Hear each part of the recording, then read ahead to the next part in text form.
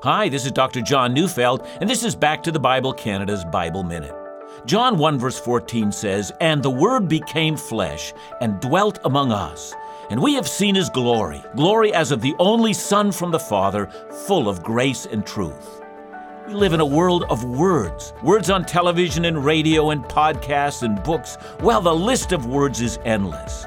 But did you know that God's words are unlike every other word that have ever been spoken? When God spoke, the universe came into existence. Did you also know that 2,000 years ago, the Word of God became flesh? God's powerful, unstoppable, creative, righteous Word was found robed in human skin as God Himself entered the human race. Listen to Back to the Bible Canada on this station every day, or find us at backtothebible.ca.